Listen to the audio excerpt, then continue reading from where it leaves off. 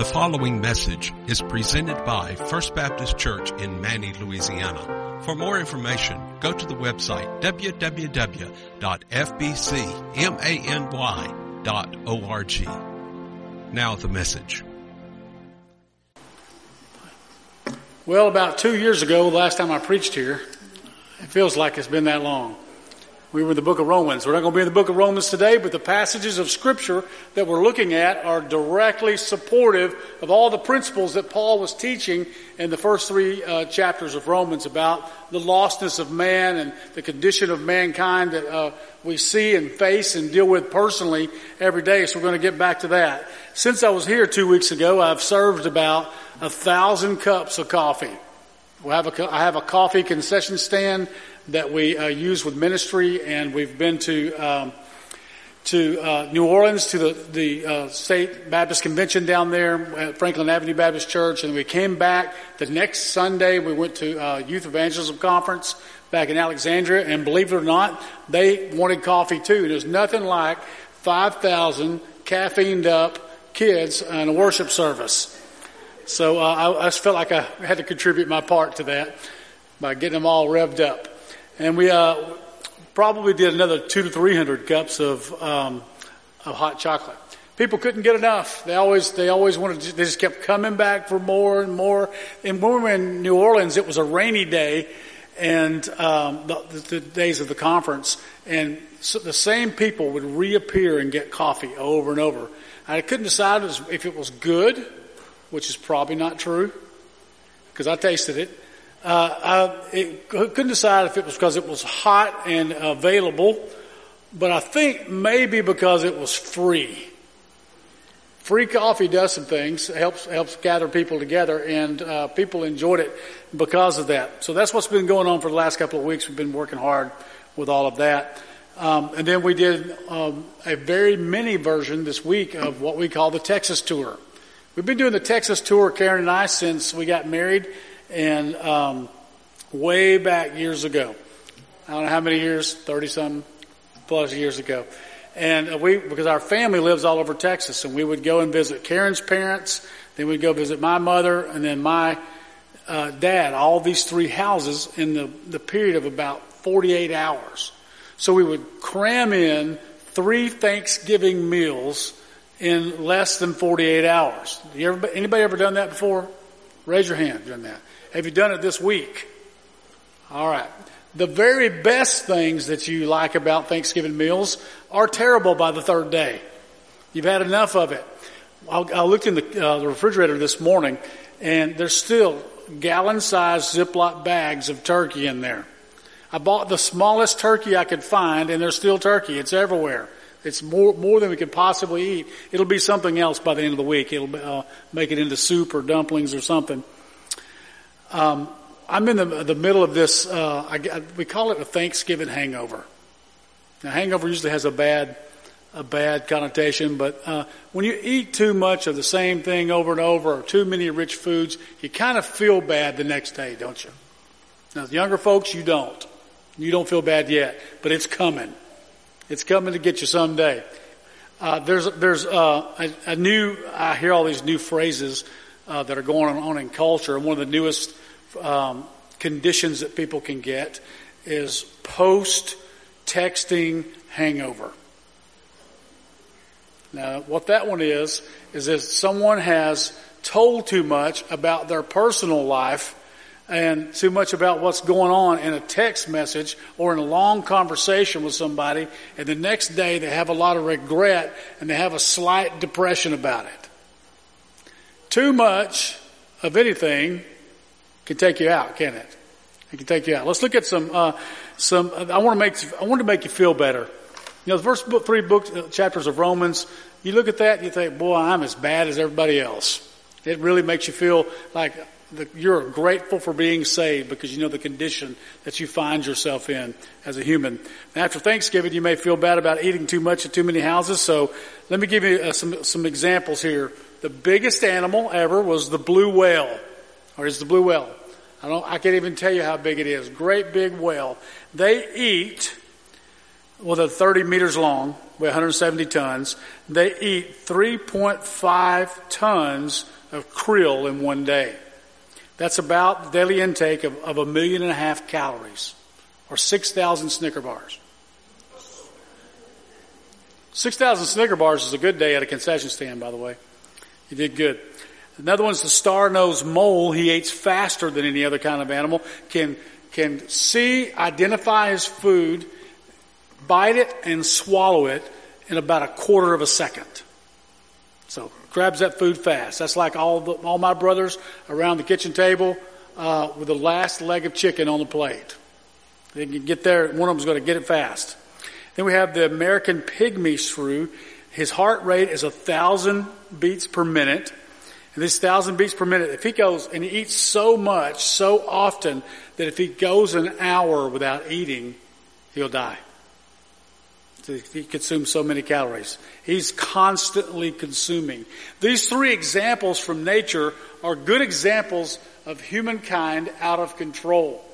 Now, if you've been very good for a long, long time, and you've eaten well, and you've kept your portions small, and you eat a healthy diet, and then you splurge on a day like Thursday, or maybe all weekend, and you eat way too much, something happens, and your desires change, and your capacity changes, and for several days after, you're still eating too much food.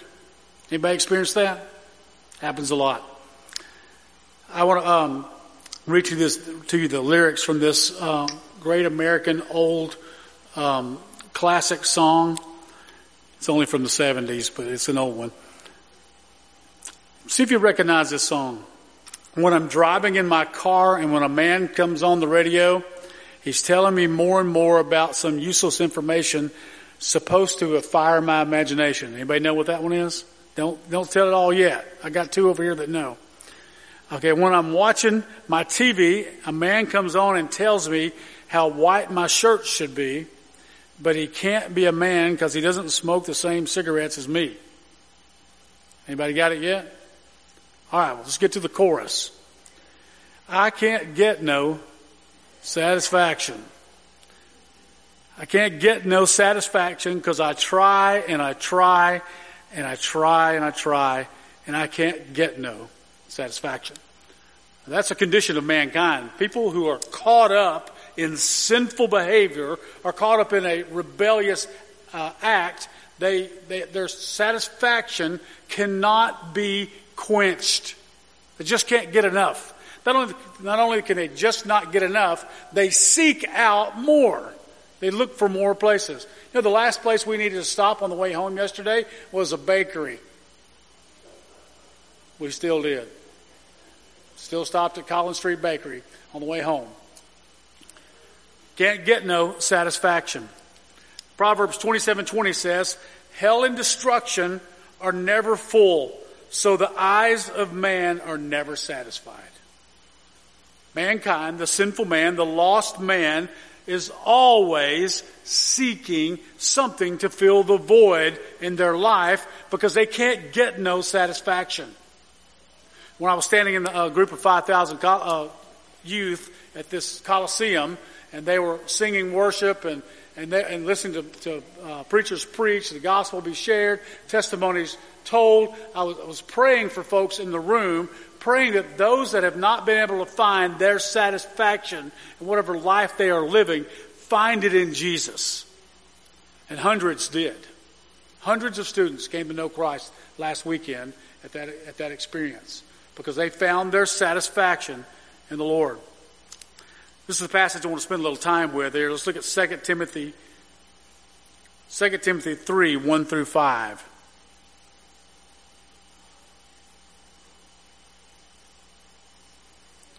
I've got it in two different versions here, and I'll read to you from the NIV version first. It says, but mark this, there will be terrible times in the last days. That's where we're living right now, by the way. We're living in the last days. Anybody doubt we're living in the last days? What? Just turn on the news. Things are happening. The world is in a very difficult time. It's been that way since the fall of man, but it keeps progressing. We're in this difficult time. Mark this, that there will be terrible times in the last days. People will be lovers of themselves. Now this, I told you one of the trends earlier. This is the trend I want to throw out to you in the main part of the message here. There's a new condition that people are talking about. It's called main character syndrome. Anyone heard of main character syndrome? If you've been on the internet, you've probably seen it. You may have seen it on Facebook. You might have seen it on Instagram or some on TikTok. I think it's talked about the most on TikTok.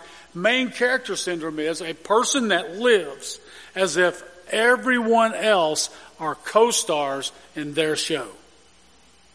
They are the ones, every decision they make is the most important decision. Every thought that they have is the most important thought of the day. That it would be if someone were to sneeze and someone else say gesundheit and they didn't sneeze, they would say, I didn't sneeze. That's the kind of person they are. They don't see what's around them at the time. They are consumed with themselves. I know this condition exists, but I don't think it's new. I don't think it's a new thing at all. That mankind has been dealing with this issue of self-centeredness and caring about themselves from the fall of man. That's what Paul was talking about all through this passage. People will be lovers of themselves and they're lovers of money. We know that's true. People love to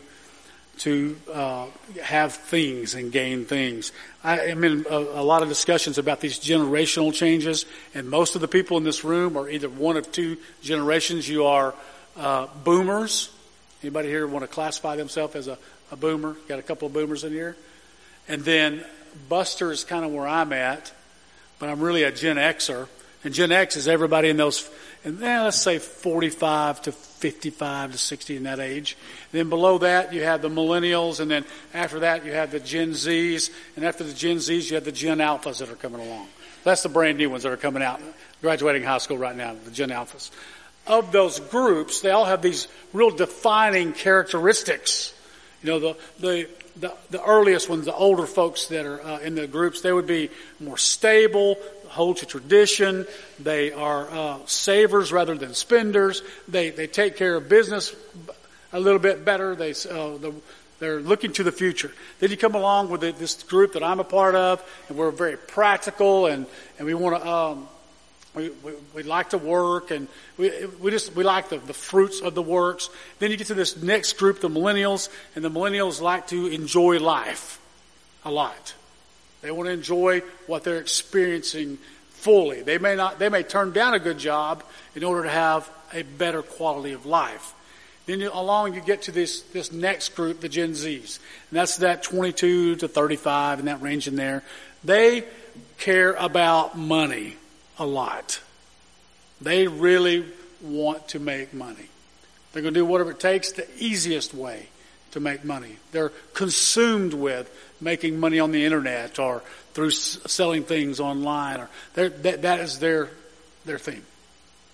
So don't be surprised when you see that and you experience someone, because the Scripture laid it out real early. It told us people were going to be consumed with themselves, lovers of themselves, and they're going to love money. They're going to love things. We give away at this conference at YAC, we give away earbuds. If earbuds are, you know what they are. For me, they're going to be closer to looking like a hearing aid for me than they are for like a radio. But they're little things that are in your ear, and there's a certain level of quality that you can buy. So we have to give away a really high level of quality to get people to come by our table and sign up for our mail list. And so we give away Beats. Beats are very expensive. Or we give away Apple earbuds. And you still have to work hard just to get people to come and get that free thing. They want stuff. They care about their stuff. So we have people in the world that are consumed with money. Boastful. Proud. Abusive. Disobedient to their parents. What's the bad? This is a scary little message right here, isn't it? People are rough. People are rough. They desire to serve themselves. ungrateful, unholy, without love, unforgiving, slanderous, without self-control, brutal, not lovers of good, treacherous, rash, and conceited. Lovers of pleasure rather than lovers of God. Having a form of godliness, but denying its power, having nothing to do with such people. Now, I made a list I was going to share with you at the end, but these are good examples of these kind of folks. What happens when you have an ungrateful heart? An ungrateful heart, a person that can't say, thank you, Lord, for what you've blessed me with. Thank you to someone else who has been nice to them. An ungrateful heart is always hungry and unsatisfied. They can't get no satisfaction. People who desire to serve themselves are never satisfied. They're greedy. Can't give them enough. You can't give them enough food. Can't give them enough money. Can't please them enough. People that are in that state can't be happy. They're restless. They have a restless spirit. There's really only one possible cure for that. And that is surrendering yourself to the Lord. Giving yourself to Him. Now, all those empty spaces in your life are filled with satisfaction in who you are in Christ when you surrender yourself to Him.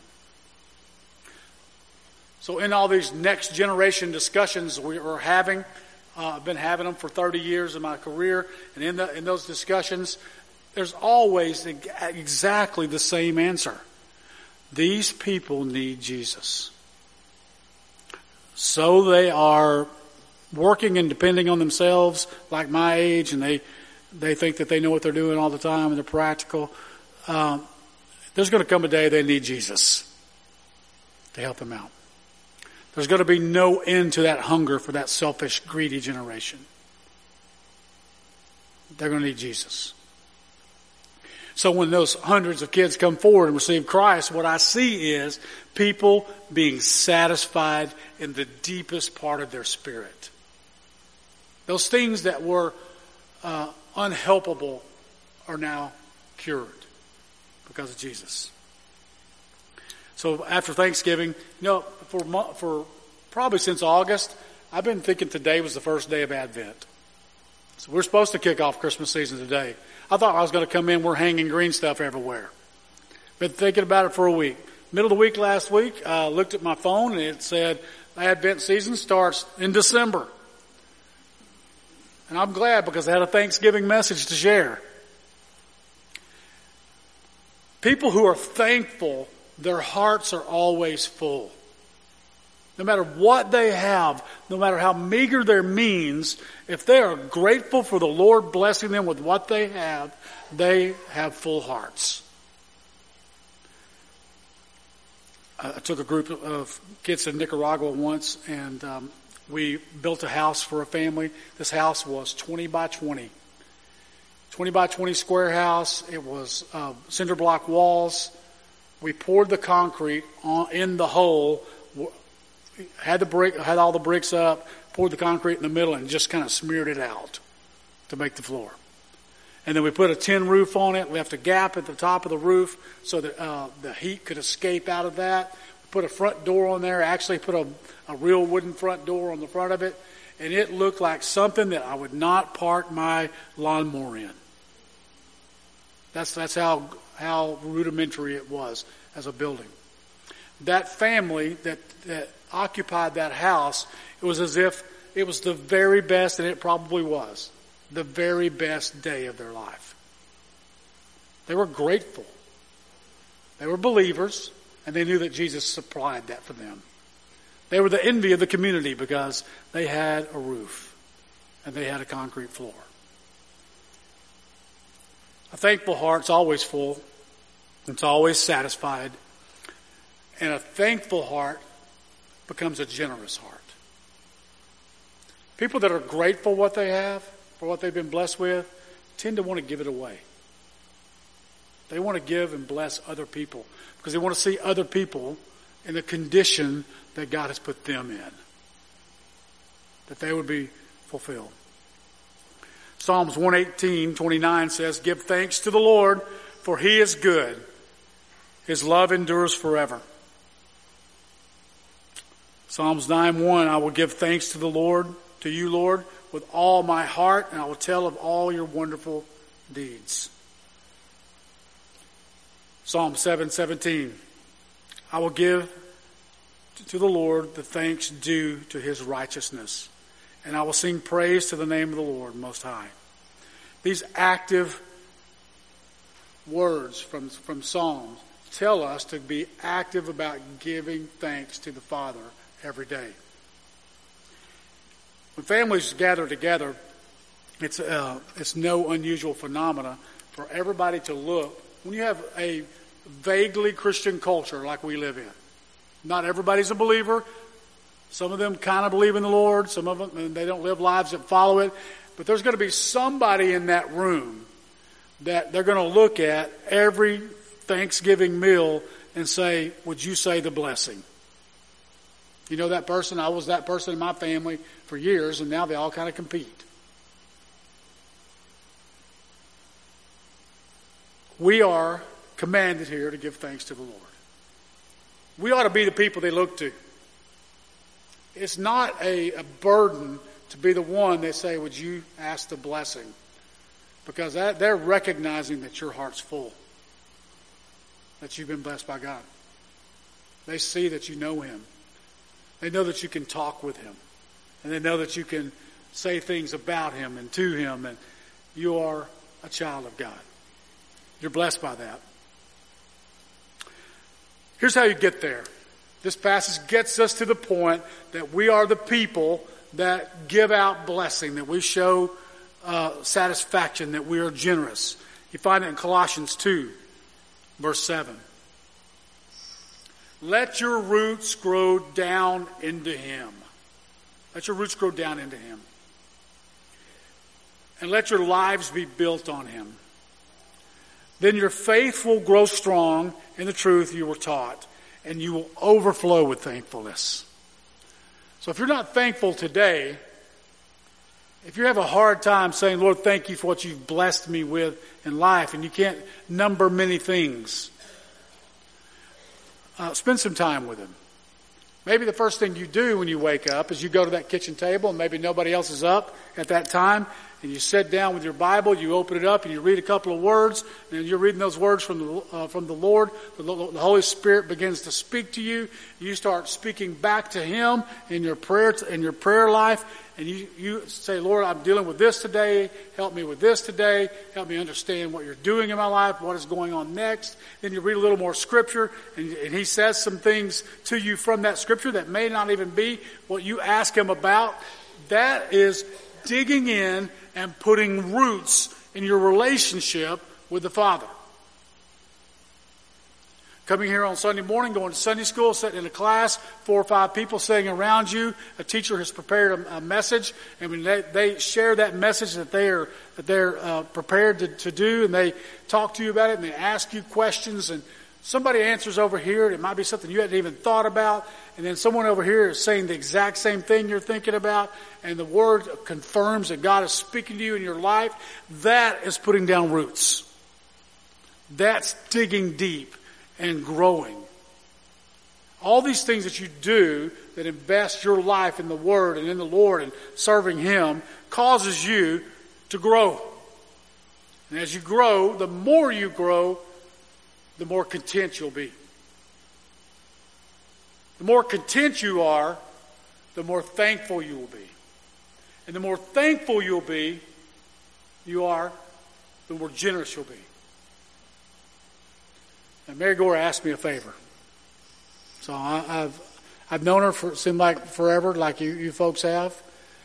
And we were sitting around at convention talking, and I can't remember what about, probably coffee. And Mary said, "Could you preach a Lottie Moon sermon?" I said, I think I will. Lottie Moon is about that's our method of giving to international missions through the Lottie Moon missions offering. And this is not the sermon. This is just an advertisement for the sermon coming up. I can't preach it unless we ordered that cardboard cutout and have it on the stage with me of Lottie Moon. Have you seen it? It's about that tall, and that's her life size.